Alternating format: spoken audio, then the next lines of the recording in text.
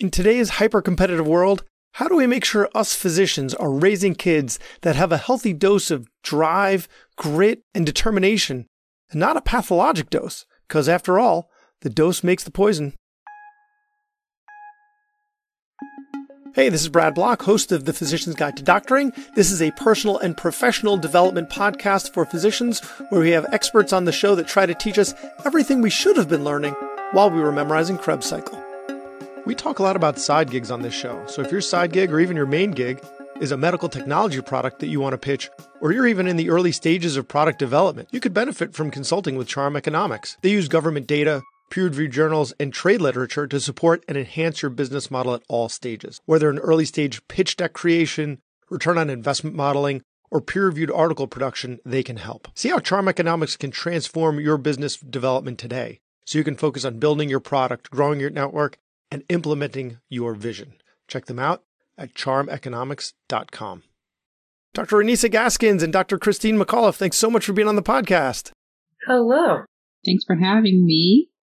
To introduce the audience to you, Dr. Gaskins is a clinical psychologist, having completed her PhD and Master's of Science in Public Health at University of Alabama, Birmingham, and then both her pre-doctoral internship and postdoctoral fellowships, both at Brown. And she loved Rhode Island so much, she stayed. And so now she's the founder and owner of Plum Psychology, where she sees both children and families. This is actually her second time on the podcast. The first time we discussed improving SARS-CoV-2 vaccine uptake in minoritized communities, and that seems like a decade ago. And then Dr. Christine McAuliffe, also a clinical psychologist, having received her PhD from Bowling Green State, her pre-doctoral internship at Yale, her postdoctoral fellowship at University of Rochester, and she's also in Providence, Rhode Island, and is the owner of Dr. Christine Psychology, where she also sees children and families, and they were actually both part of the same private practice before they decided to peel off and start their own practices. So, Dr. McAuliffe, Dr. Gaskins, thank you again for being on the podcast. So, the goal of today is to prevent me from messing up my kids, or as little as possible. Try to help them be, the Ted Lasso philosophy is trying to help them be the best versions of themselves. So physicians, we're a pretty driven bunch. We can really, our exams and our prerequisites select for is our ability to just grind through work. You give us work, we'll do it. And so I want to make sure my kids have a healthy dose of drive. So I definitely want to pass that on to them without overdoing it. So, how can I make sure I'm kind of skirting that? You bring up some interesting points around drive and wanting them to have the drive, and at the same time, kind of wanting to pull the brakes on your own desires for that drive. And what I often talk to parents about is understanding where the drive might actually come from naturally. So as you know, kids come out with certain temperaments and certain drives already that we're really just going to be tapping into. Then as a parent, they see you. And so a lot of their drive and their drivenness is about them bouncing off of you as a model. A lot of times I'll get parents say, but I don't want them to do this and I don't want them to do that and I want them to be like this. And in actuality, there's not much you need to say. They're actually looking at you. They're looking at your life. They're looking at your history. And that's where a lot of their drive is coming from. And so what you want to do is actually look at how you narrate your drive to them, right? What are some things you would have done differently? What are some things you wish you had done? What are some things you're proud of? And so you're modeling for them what their drive journey would look like through how yours turned out. That's what I would say most importantly. The biggest thing is the biggest influence is you as a model. And that's what a lot of the literature suggests. Okay, so the idea is I'm modeling, but not only am I modeling, I'm kind of narrating my model. So I'm explaining to them what I'm doing, why am I doing. So if I want my kids to value self-care, then I need to be not only taking care of myself and however that aligns with my values, but I'm also telling them that I'm doing it and explaining why I'm doing it. And how you got there. So like your bumps along the way, because they make their own mistakes and they kind of, what you see with children of high achieving parents is they're just as critical of themselves as their parents often are critical of themselves. And so parents will say, a lot of caring parents will say, well, I don't want them to feel that way. But they kind of have it naturally. And so they come down a little bit harder on themselves than maybe they need to. And so what they need to hear is, you made your mistakes and you were okay and you felt bad. And then this is what you did to get around it. Does that make sense? So we're narrating their experience. You're narrating yours as developmentally appropriately as possible, right? To give them an example. Everyone wants to feel normalized, including children, right? So what I find what helps a lot of times is, a lot of parents will say, monkey see, monkey do, but that's not actually how it works, right? If you have an experience and the child has an experience, right, you probably share. You probably had some experience that they're having right now that you also had. That if you can try as simplistically as possible to say, I hear you, I relate to you, and this is what I did to get through it. You see what I mean? Now they feel like they're sharing their experience with you, right? And that's where their drive and pull back from drive will come from, right? You're narrating it and you're modeling at the same time. Does that make sense? I'm trying to think of a situation that I could use an example where something similar like that happened to me. I'm drawing a blank. So not everybody's path through life is a straight line, for example, or you had a test, not every test was an A. On average, they probably were if you're a high achieving person, but not every single thing in your life was an A+ success, whether it was academics, maybe they were, but maybe socially you struggled with something, or athletically you struggled with something. It's impossible that every single area of your life is perfect. It's impossible. Unless you are one of the most gifted people on the planet, which none of us are, we just aren't. There's something we struggled with. And it's okay as kids kind of grow up through their lives and they hit those speed bumps they're going to hit too, to say, it's okay to struggle. It's okay to hit things that you don't know how to do and you don't know how to get through and you don't know how to go around, because that's part of growing up and it's part of figuring out how to live and be a person. And I did those things too. And I didn't always know how to do those things, and I didn't always know how to make the right decisions. And sometimes I didn't, by the way. And sometimes I had to figure it out, and it took me time. I just had conversations. I fast forwarding a little bit, because I think your kids are little, right? Yeah. The oldest is 7, so yeah. I just am talking to 20-year-olds where I'm telling them, listen, I was in grad school, I was pre-med, or undergrad, I was pre-med, and I took a psychology class and my whole life changed. Wait, you can do that? You can change your path? What? Because they're being told right now at 16, they have to decide that they're going to be accountants and they can't change their mind. And they listen to me and they're like, oh my God. And I just told the one that I was just telling a story before we started, that I had a former student reach out to me for a reference letter. And she's just telling me about how hard her 20s are, because they're all at different developmental levels at 24. They're all going in different paths. I'm like, that's normal. I did that. with my friends. And they were like, she was like, thank you for saying that, because I feel better. Right. And I'm like, yeah. It just brings it down. Girl, that's normal. You're fine. You're going to be okay. It's all right. And she's like, when they admire you and they have a connection to you, that helps them. I didn't say you're not going to get through it or you're not driven. In fact, I pumped her up and said, you're going to figure this out. It's okay. I'll be here if you have questions, but I did that too. My friends did that. I know a lot of physicians who are mid-career and they're like, I don't want to do this anymore. I want to do something completely different. To pretend that we never made any mistakes or that we didn't know how to do it or we didn't understand or we made the right decisions all the time is not helping. So you're saying it doesn't even need to come with a solution. Oh yeah, no, I really wanted to play soccer and I practiced all the time. I played with my friends, thought I was really good. And then I got to middle school and I didn't make the team. And that's the end of the story, right? There doesn't need to be. Yeah, because parents do this thing where they they then take the next step where they say, well, this is what you should do. Yeah. This is what the next step is. This is what the solution is. This is what I think this is what you have to do. This is what you should be. And then that's when the kid goes, oh, so you just want me to be you. Okay. Not so let them sit with the that story. Yeah. Just let them sit with it. Story. Let them know they're not alone in it and then just be with them so they're not alone. And every kid is going to have a different response, right? Some kids will be happy with you just sitting there being with them. And some of them will get really anxious with not having an answer, right? And that might actually, for a lot of parents, feel familiar right? Because then the two anxieties will start feeding off of each that's other, me. right? I need a path. There needs to be a path forward. And if there's not a path forward, there's a lot of discomfort. Yeah. Sorry. And so, yeah. So then it's like, yeah, you can say, well, in those moments where they're starting to feel anxious, then you're just saying, I can see that you're starting to feel anxious right now. Well, you know what? I'm starting to feel anxious too. I remember having that feeling when I was thinking about that decision. And you can also express as a parent, I feel a little anxious right now too. What do you think we should do right now? Bring it back around to, it's still a we thing. We're still working this out. Obviously there's going to come time where there are going to be times when you actually have to give them a solution, right? It's not going to always be open-ended, particularly when they're that little. And even as they get older, right? And, as adults, we're like, oh, I know you said this was an open-ended kind of situation and we're collaborating, but I kind of need you to give me a solution here, right? And that's okay too. Or saying that you can have some flexibility with this. You can't just live in my basement indefinitely.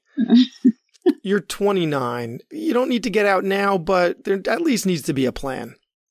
Well, think about this way. You're trying to help kids learn skills, right? Yeah. So it's not just soccer. It's not just writing. It's not math. It's problem solving. It's distress tolerance. It's mood regulation. It's like basic emotional skills that like sometimes we don't spend enough time teaching or learning about or stress anymore in schools. Those have definitely dropped off in terms of like things we stress a lot of times now, depending on the school level. We learn in preschool and kindergarten. Yeah, right. Depending on the schools, a lot of that has kind of been removed because of need for our time for other things. So those are just as valuable as like, I'm going to sign you up for 6 soccer leagues. I'm teaching you how to sit with the distress of anxiety. Yeah, it is scary when you don't necessarily know exactly what you're going to do, but I'm going to sit here with you. We're going to figure it out. And by the way, there's not necessarily a right choice all the time. Sometimes it's just the choice that's best for you. A lot of gray. That's what I say to my patients all the time when we're making medical decisions. Like sometimes there's a yes or no answer. And a lot of times it depends which doctor you saw. I know that like this is what I'm recommending, but I also recognize that if you saw someone in the room next door, they might recommend something different. So you give them like just letting them know that that there are multiple right answers. Mm-hmm. Yes. And how do you figure that out? And how do you figure out which one is the one that you think is best? Like, how would you find that information? In the moment, right? Right. So a lot of times I try to stress to people, kids, adults, is that if you can stop looking so far into the future and looking so far into the past and kind of stay right here and understand that this decision, a lot of decision making doesn't mean it's a forever decision, right? It's a decision that you made right now, given the information that you have. And if you get more information, you could probably make another decision, right? That's what we want to stress, even with kids. Yeah, there's very few things that are permanent. Like, there's a few things that are, but a lot of things can be undone, can be redone, can go around. Like, teaching them that now is a good thing. Like, I'm so glad you just said that, because I was going to say something earlier. There's this drive for these kids to have like these specialized skills and specialized paths so early and to put them on there, and then they can't veer off and they can't change their mind, and they need to have these, they need to be a superstar at cello at age 7. Does the kid even like cello, first of all? And secondly, not every kid is going to have some superstar skill, and that's okay. This drive to create this and to create this pathway that's going to be permanent through their whole childhood isn't realistic. First of all, that's not every kid. And then that creates pressure on the kid that's sitting there. I've had kids in my office sitting there be like, I'm 13. Like, I don't care about anything my parents just said. Like, I don't care. I don't care about the violin. I don't care about the music. I don't care about the sports. I'm sorry. I don't care about anything. Not a single thing. I just want to talk to my friends. Like, that's all I want. I'm 13.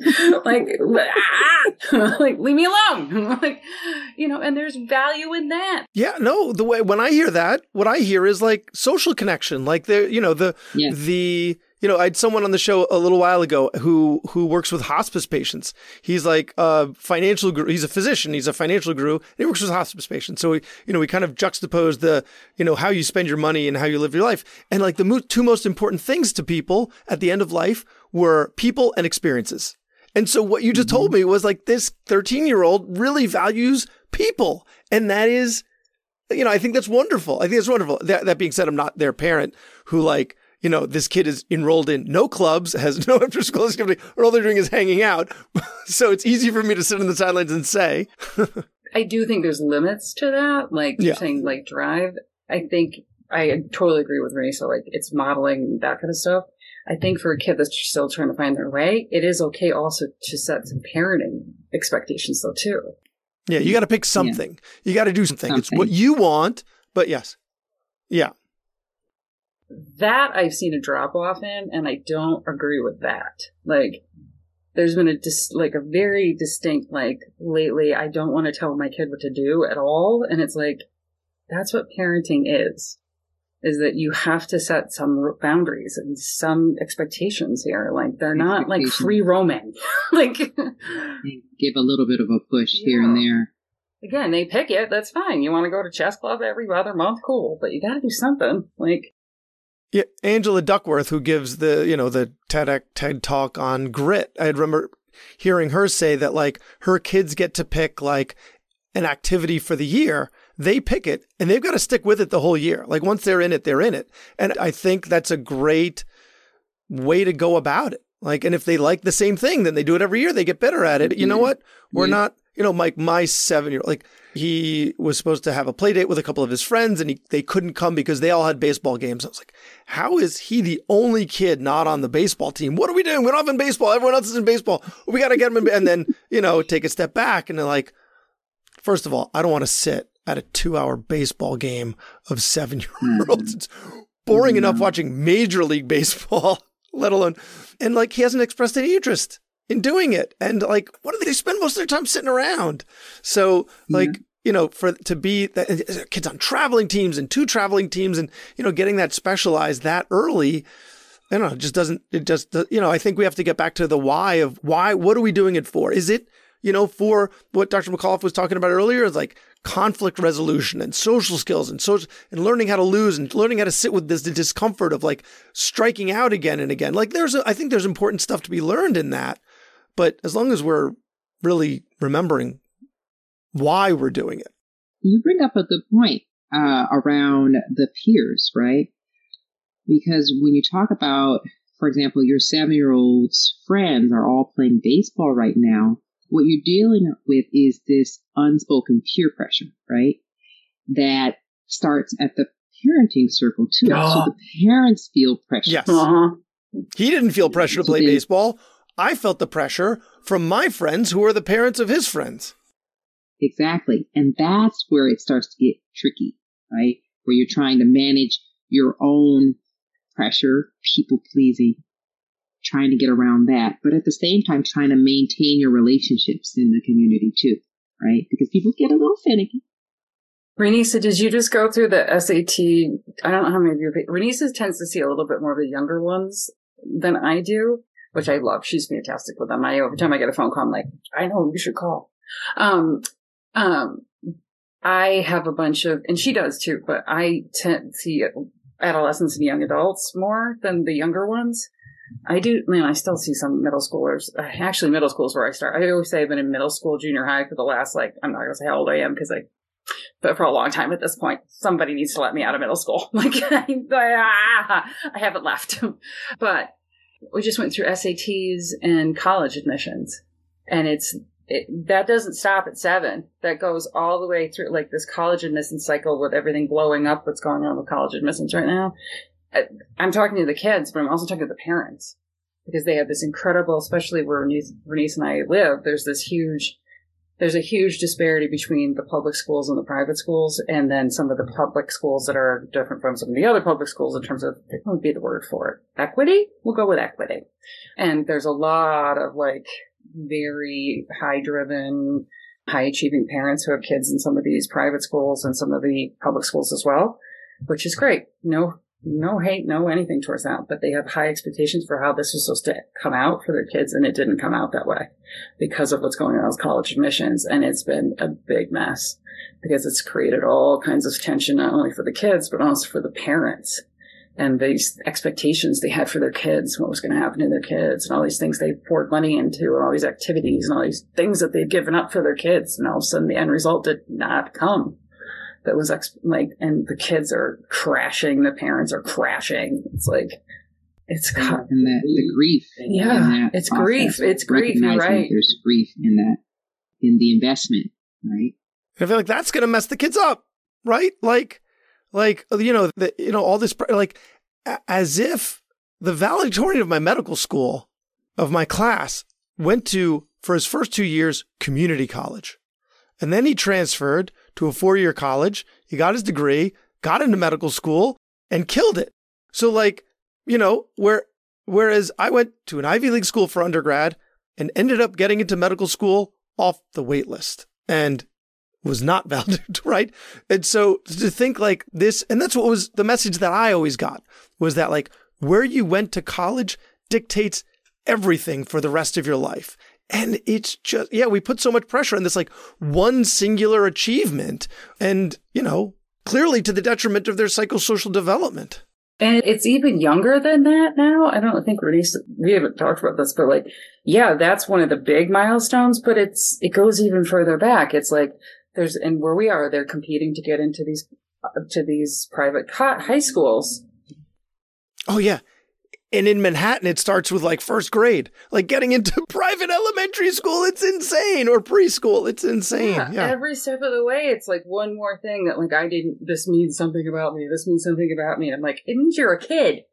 Like, that's all it means. This means nothing. Like, and then I tell them, I have a story for that too. Like, I'm from rural northern New York. I'm from a very impoverished area. Nobody got into Ivy League schools. My SAT, I'm not trying to brag, my SAT score was the highest in the school. It was up through the roof. I didn't get in, like, because we couldn't nobody got in. They didn't know how to make that happen. It's not just about who you are and what you achieve. It's about how they get people into those places. I talk about my kids now. I'm like, do you know what the percentage of Harvard's incoming class is legacies, athletes, and people who donate?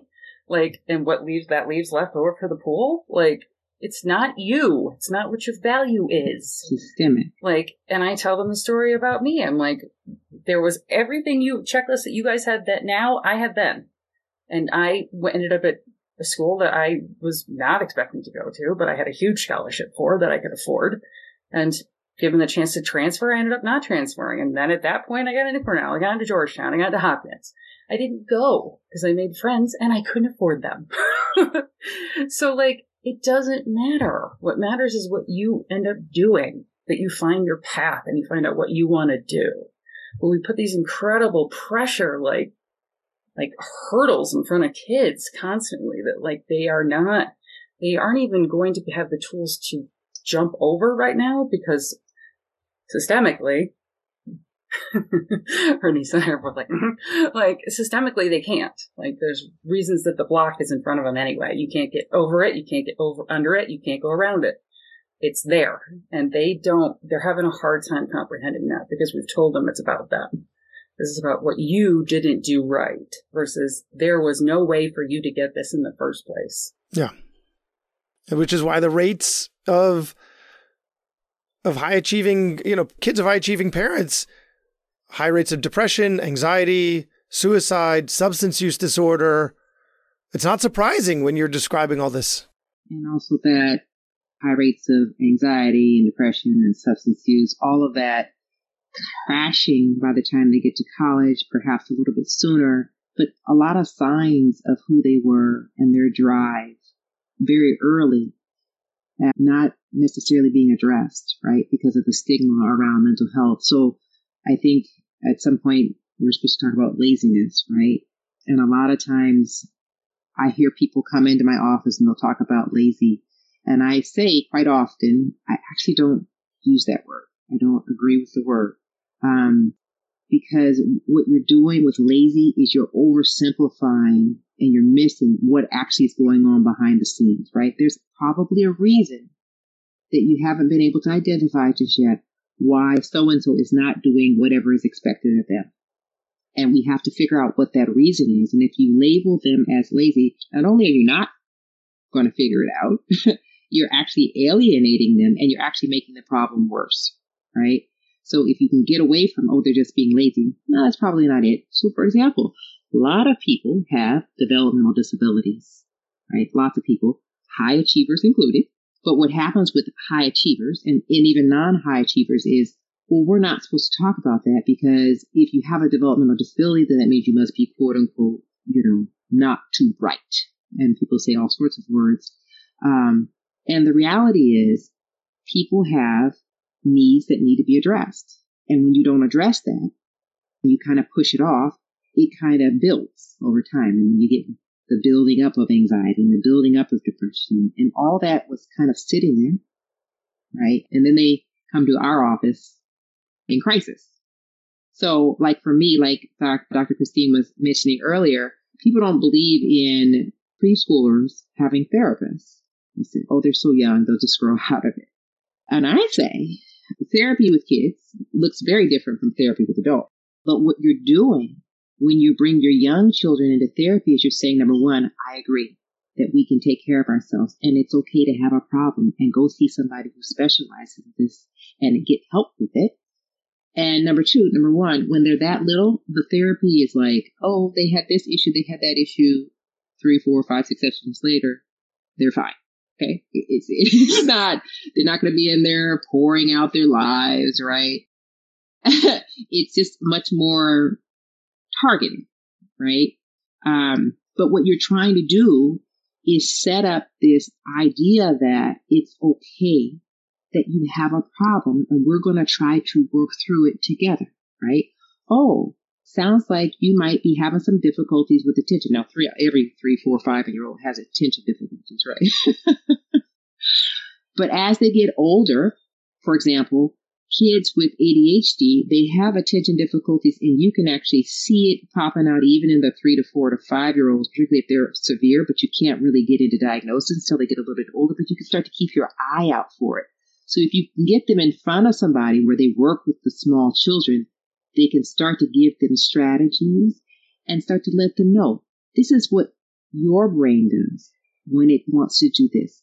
And this is how we talk about, when we're having difficulties with attention and let other people know, this is how we want to be talked about. And start with the parents too, because so many of them don't want to talk about this or kind of manage this or think that their kid has an issue. And so much of what we end up kind of managing, at least the way that we approach things, is their emotions, the parents' emotions, and their response is, I can't tell you, like, I always want to have parents involved and families involved, but sometimes I do enjoy having adolescents because they bring themselves, and some of them have tried for years to explain what they're feeling and what they need, and they're not believed or they're pushed back on. And when they can bring themselves and talk, not that I would ever keep a secret from a parent or anything that would be of something that would be dangerous or any of the things that are against kind of our ethical codes. But that kid having a space where they're listened to and believed and said, no, you're right to take this seriously. You're right to need to talk about this. You're right that something's not kind of probably going the way it should. Something's kind of holding you back from where you could be. You're right. I see it too. They need an adult to say that to them, that they trust and they believe, versus fighting constantly with somebody who keeps telling them, no. No, you're fine. You're fine. Right. Until you're not fine enough. Until you're not fine. I don't know if that double negative works. And then it's time for therapy, right? And then they come to you, fix this problem. And then even then, like I see tons of kids who have really high grades. And this is a difficulty with the schools. They'll start talking and I'm like picking up on, some standard kind of presentations of symptoms. And I'm saying, it sounds like you have some attentional difficulties. Well, they have good grades. They're fine. I'm like, yeah, well, okay. It's not just about grades.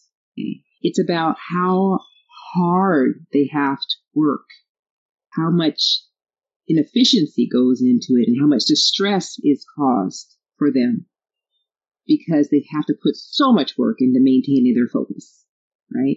And that is a process of getting the parents on board, right? It's a process of getting adults on board when they learn later in life that there's a developmental disability. But when there's parents who have this idea of, this is not my child, this is not what's happening here, they're fine.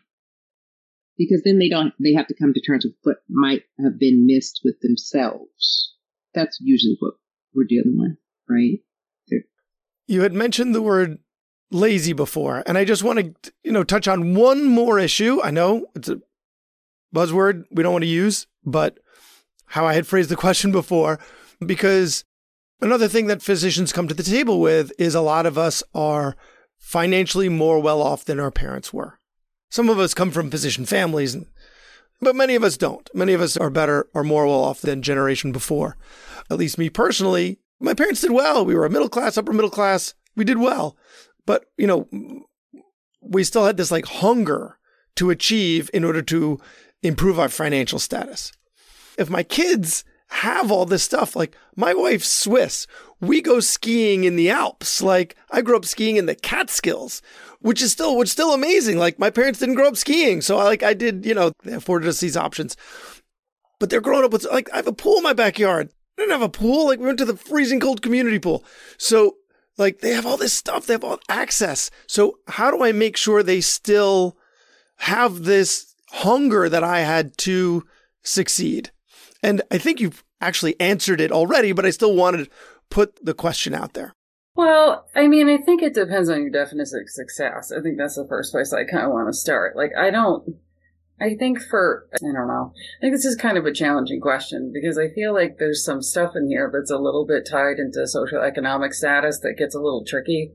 Yeah, that's a little tough. And I think it's a genuine question, and I think it's coming from a genuine place. But I think it's one of those things that's no, not at all. It sounds like a genuine concern. It's just that you didn't want them to have to hunger for it. You know what I mean? That's part of what we do as parents as we move forward with the desire that our kids don't have to experience some of the things we've experienced if they were tough and challenging and not pleasant.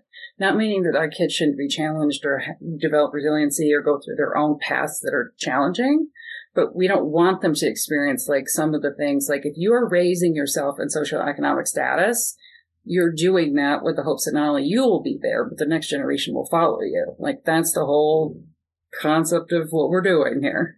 You know what I mean? If we're going to go with the system that we're going with, you're saying your wife is Swiss, she knows a whole other system. But so if we're going with kind of the United States definition of SES, that's the whole point. So that part is already kind of what you did. So you don't really want them. I guess from a certain perspective, I always think about that's not what you want them to experience. What you don't want them to be is lazy. You don't want them to sit there and take all of that for granted and just expect it to be given to them again. And I think that's more of what the question is. Yeah. And I think that's, again, coming back to how you parent. One of my very close friends, an undergrad actually, his family was very well off. And I say this because I went to school with many very well-off kids. And his family was a conglomerate. He was going to end up running a company. But his family did cleaning supplies. And he would work cleaning office buildings every summer, him and his brother. And they're VPs of the company now. I know that, I follow them, social media, that kind of stuff. And I always thought that was amazing. That their parents were no, you need to understand what our workers do. If you're going to lead them someday, you're going to own this company someday, you're going to understand what our people do and how hard their jobs are. And you're going to do that. And I was that's a perfect example of even at a certain SES, you want to build respect for the people that are working for you to help you afford what your lifestyle is and understand that it's not a given and it's not just given to you. Someone is helping you have it. And I think that's the kind of stuff that to be thought about when you've reached a certain level is how am I building those values, an ethical approach, if you want to take it there, into parenting versus just don't sit on your ass and be lazy, I think I am thinking about hunger and kind of piggybacking off of what Christine said. You're not looking for them to be hungry, right? It's a different way they approach things. Yeah. Wanting something passionate, right? You want them to be passionate about what it is they do if they can, right? Because that's a whole different kind of understanding. Some people can't get passionate about many things, and that's just who they are, right? And that's why we want to understand who this little person is as best you can, right? And you want them to know that I'm actually trying to understand you as much as you're trying to understand me, so that I know how to get you to where it is you're trying to go. And we don't know where that is yet, but you get to decide as best you can. And I'm going to give you these tools, right? And so one of those tools is, here are our values, right? Here are our house rules. And here's why we do the things that we do, right? You come up with your understanding, your ethical understanding of things, and you convey those to your children through your own behavior, right? And also through how you talk to them, right? And like we talked about earlier, how you narrate your personal experiences from coming up just like they did and moving forward. Here's what I learned, right? Now, you're not obviously going to be able to tell them everything, and some things you're just not going to want to share entirely, right? But your goal is to try to be as transparent with them as possible, as developmentally appropriately as possible. And that gets tricky, but that's where if it feels a little too tricky, you just reach out for help for that, right? To somebody who knows how to help you talk to your child around these types of issues. Great material. A lot for us to think about, a lot for us to work on. Oh, I love it. I love it. The other thing, I don't mind if, I'm sorry, like the other thing is too, is like thinking about what is driven. Because like, is driven what we've all done, or is driven like working in a nonprofit all the time and working your butt off? You know what I mean? Like, but you're not making any money, but you're helping people. Like I think that's kind of what we've been kind of talking about, is like drive for our kids is not the drive for us. Like our drive with these careers. And I always say to people, like, if you're not passionate about these kind of careers, pursuing them is not a good idea. No matter how much prestige or money or whatever you think this is going to be, it's not a good plan. Like this is going to take a giant chunk out of your life to even get through the part where you're through training, much less to the part where you'll be a professional. So there's other ways. If you just want to make money or you want to be prestigious or other things, like there's other ways to get to that goal. So I think again, it's thinking about like, who is this kid that I'm raising? Like, what are they actually passionate and driven about? And what have I, because of what I've achieved, given them the space to actually be able to explore, because they don't have to worry about some of the things I had to worry about. They don't. So that's great. Like, yeah, like they don't have to worry about a single parent or two, any of those things. Like they're not doing that because I've given them a platform that they don't have some of those worries. So they can put some of their effort into things that maybe don't have to be the same things that I had to put my effort into. Doesn't mean the expectations are still important. Hey, we still expect at least B's. We still, if you're not getting them, we need to find out why. And that might be low. But, depending on the kid, if you have a kid that's growing up with ADHD, that might be what they can give you because that's what they're doing with what their brain's doing. Or a learning disability. Every kid is going to be based on who they are as a little person. So I think that's the bigger point, is what is drive going to mean for each little kid? Yeah, we put them in a position where they don't, it's not like they lift themselves out of poverty. They're in a position they have the leverage to define what success means to them. And we want them to be driven about whatever that particular thing is. And it might change over time. But by modeling, by narrating, we're showing them and teaching them our values and giving them the tools so that they can find their purpose and fulfill that. All right. A great way to end. So Dr. Gaskins, Dr. McAuliffe, Dr. Gaskins, let's start with you. Where can people find you online and where can people find Plum Psychology? Oh, yes. So they can find me online at plum, as in the fruit, psychology.com, right? And it is a telehealth practice, so they will find me online, and then they will talk to me online after they find me. And Dr. McAuliffe, where can people find Dr. Christine's Psychology?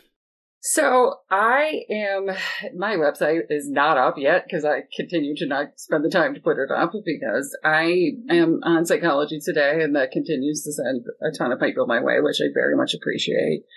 I am a hybrid, so I kind of do virtual and I do in person. I'm in between spaces right now, so if anybody has an office. And then I also teach, so I will be hopefully at a university this fall, so as well. Well, fantastic. Dr. Ronnesia Gaskins and Dr. Christine McAuliffe, thank you so much for your time and expertise. Thank you for having us. Thanks for listening. I have a favor to ask.